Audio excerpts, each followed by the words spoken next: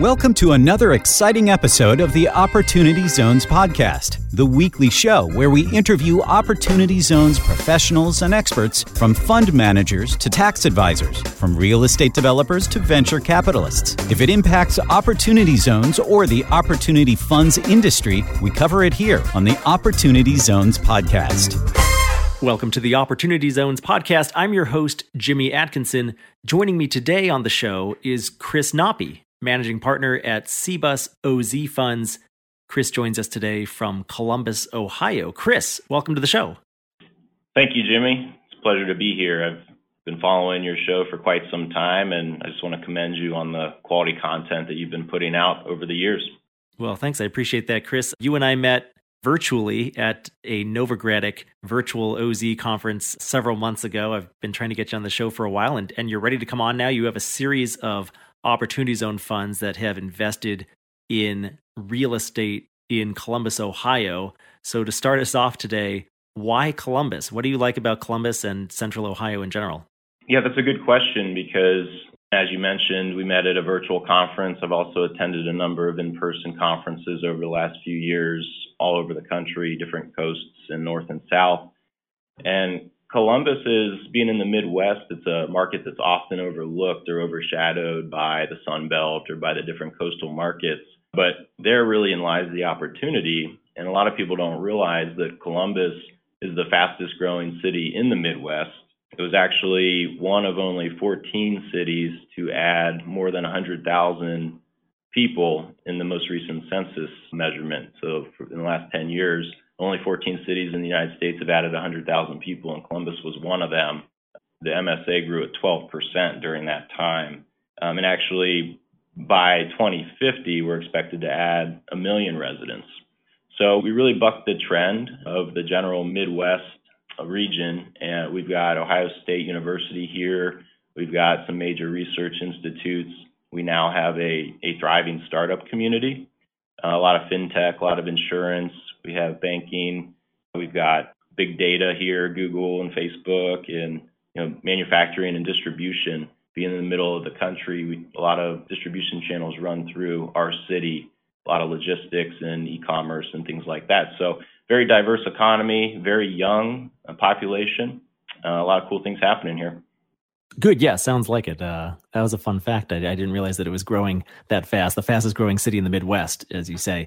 So let's focus in on your investments that you're making through your CBUS OZ funds. What types of projects are you focusing on? What is your investment thesis, essentially? Yeah, so my background is in single-family homes, as is my two business partners, who are my two brothers. And for the first 10 years of our real estate careers, we were primarily operating in the suburban markets, just doing scattered site, new construction, and also a lot of buying and renovating, particularly during the recessionary years when there was a lot of bank-owned properties out there. So how that's pivoted now is, as the foreclosure pipeline was dwindling, we were looking for other opportunities. Me and both my brothers had lived in downtown urban communities. I was in a community that's really the arts district, the primary arts district of Columbus at the time. It's called the Short North, for those that are familiar. It's immediately north of downtown, in between downtown and the Ohio State campus. And that neighborhood had thrived, even through the recessionary years, had thrived and grown in a really unbelievable way. And it boggled my mind how within a half mile of any direction of downtown and other neighborhoods, they had not shared in that growth.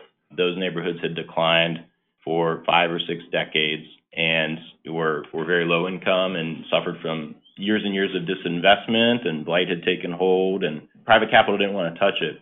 So that concept was intriguing to me. And the other thing that I liked about it was our suburban investments were all scattered site. We might be taking the ugliest house on the block and making it not ugly, but the overall impact was fractional. So as far as pouring our heart and soul into our work, we weren't really getting anything out of that. And our staff, I think, reflected that. I noticed some turnover in our staff when we were doing that. And then we moved and we started operating into the urban neighborhoods, really with our own capital.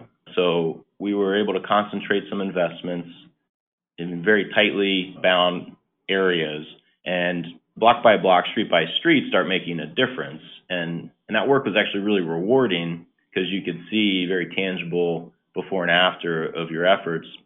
But, the impact on a larger scale wasn't huge because we were limited by our own capital. We were using bank financing in combination with our money and some institutional non-bank money. But really, the overall impact was slow moving because when you have 50 years of downward trend and you have a lot of boarded up houses, that tends to attract drug activity and that leads to crime, and there's safety concerns. And it's just really whether a neighborhood's going up or going down, that effect tends to snowball. And so it was at that period of time where the Tax Cut and Jobs Act came out and introduced the Opportunity Zone tax incentive program. I took notice at the urging of a real estate attorney friend of mine who knew that we were active in these low-income communities. And we started studying it and figuring out if or how we could apply that to our business model and increase the impact that we were making. And so the tricky part was the OZ framework is set up as a fund structure that's common in private equity or venture capital. And the way we had operated over the years was doing, we had done hundreds of little projects, but never in a large fund type of model that's, is commonplace with giant developments. So the challenge was, how do we set up an Opportunity Zone fund that could accommodate our very nimble and high volume business? And so we came up with a framework, and we formed our first fund just with our own capital gains from selling some of our suburban investments. And for a year, we tried it out to prove the concept, and it went well. And we got it all figured out as far as the different deployment timelines that are required for Opportunity Zone funds, as well as significant improvement timelines, to the point where we are comfortable launching a second fund to attract outside capital. So that fund successfully raised $5 million, closed at the end of last year. And we just launched, and actually, depending on when this podcast airs, this could be the first public announcement, but a couple of our investors have already invested in Fund 3, and we are in the process of launching that now, which will be a much larger fund that will raise over several years with the plan of doing more and slightly scaled up projects to kind of take it to the next level. So I guess in summary, we're concentrating our investments in the urban neighborhoods around downtown Columbus that have suffered from 5 or 6 decades of population loss, job center closures, freeways cutting through them, redlining, foreclosure crisis, opioid crisis, all those things. It was just one hit after another. And we're wanting to use our Opportunity Zone fund to drive the much needed capital into turning these neighborhoods around. Terrific. So I want to focus on more of your third fund and how you're shifting gears, it seems, from different property types.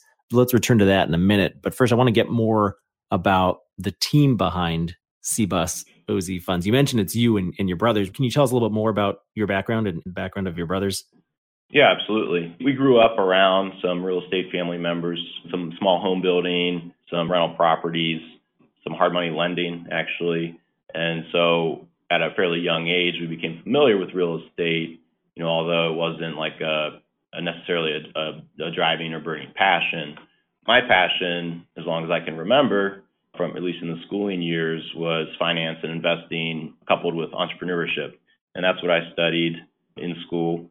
And I went into a corporate job in corporate consulting for a couple years. My older brother, Brian, he started off in home building. He mentored throughout the college years in home building, majored in business management, and started a small home building business when he graduated. And I actually hired him to build my first investment property in 2005. So he and I have been partners since then. And coincidentally, I just sold that property last year with a capital gain that went into an Opportunity Zone fund. So I held that one for 15 years. And so he and I have been working together for a long time. And then our younger brother, Sean, he joined us about 8 years ago, and he started working right away in the real estate business. So that's a little bit of our background. We've been involved in over 1,000 real estate transactions, buying, selling, rehabbing, home building, lending. So we're very well versed and excellent at acquiring properties, particularly smaller asset properties. So a lot of deep experience with real estate investing, particularly in that area, thousands of transactions. That's impressive. Let's focus on your third fund now. The goal there is to bring the commercial corridors back to life. Can you tell me what's next with that fund and what you're hoping to achieve there? Yeah, absolutely. So the first two funds, the first one being our smaller starter fund that was our capital, and then the second one being our external investor fund, coupled with our own capital as well.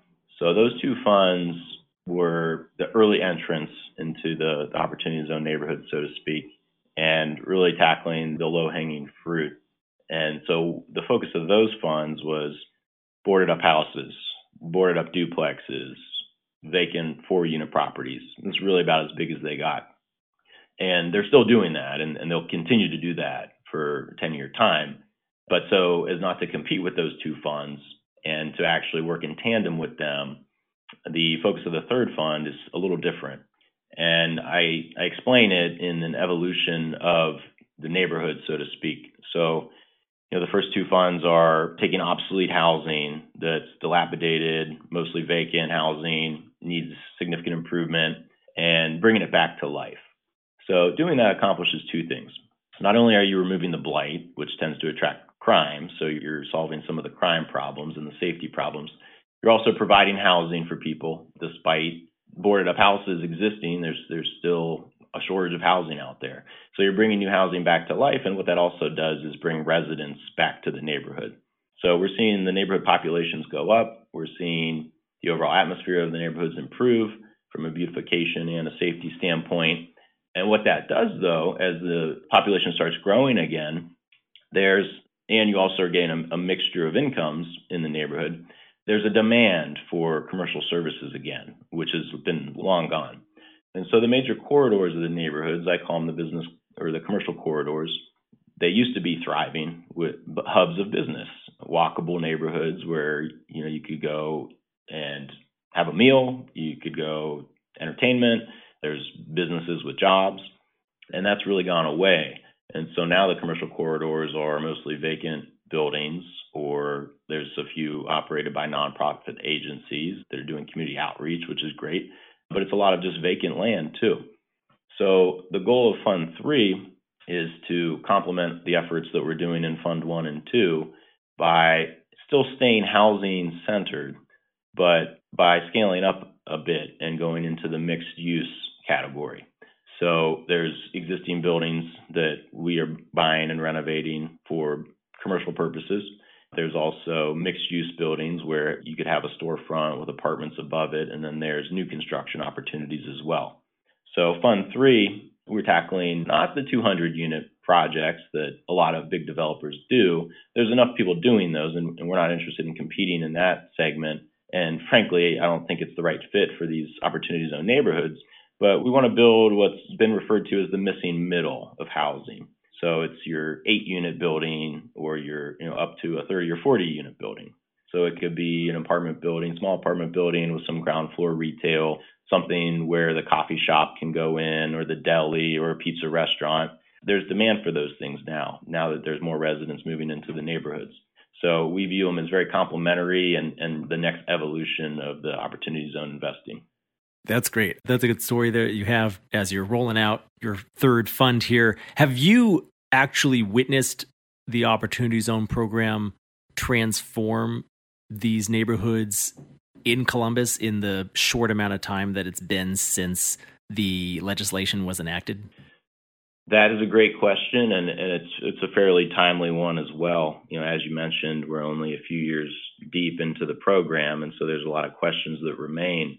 But actually, our local newspaper, the Columbus Dispatch, reached out to me recently. A few weeks ago, they did an article where they were highlighting the recent census numbers, and they were specifically talking about a few of our urban low-income communities that have lost residents for, like I said, 5, 6, going on 7 decades since the 1950s. And the basis of their reporting was very factual and also retrospective, because the census numbers, as we know, were published in the 2020 census, and it was a measurement of what happened between 2010 and 2020. Well, over a 10-year period, a neighborhood population can go up or go down, but what the census doesn't tell us is the year-by-year change in the population.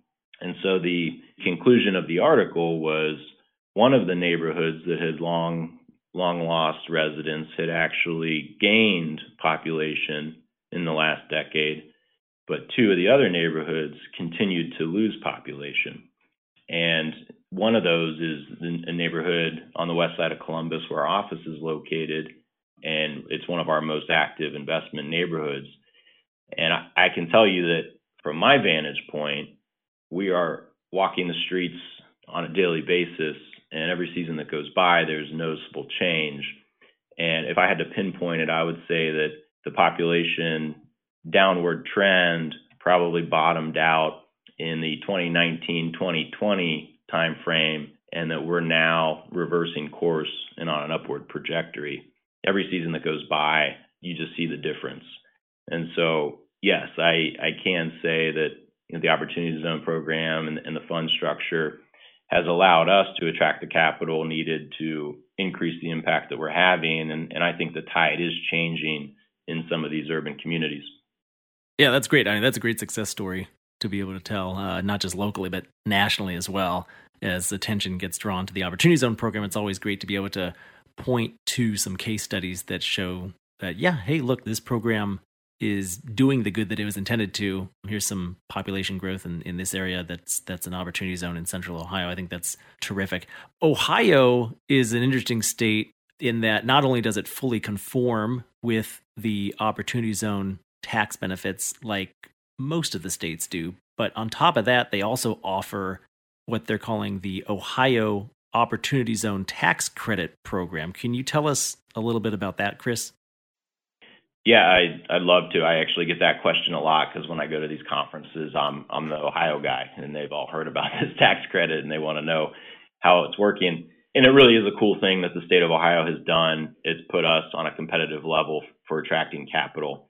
So the way it works is that the state, it's anybody who invests any type of capital, whether it's capital gains or non-capital gains, but anyone who invests capital into an Ohio Qualified Opportunity Zone fund is eligible to receive a 10% state income tax credit.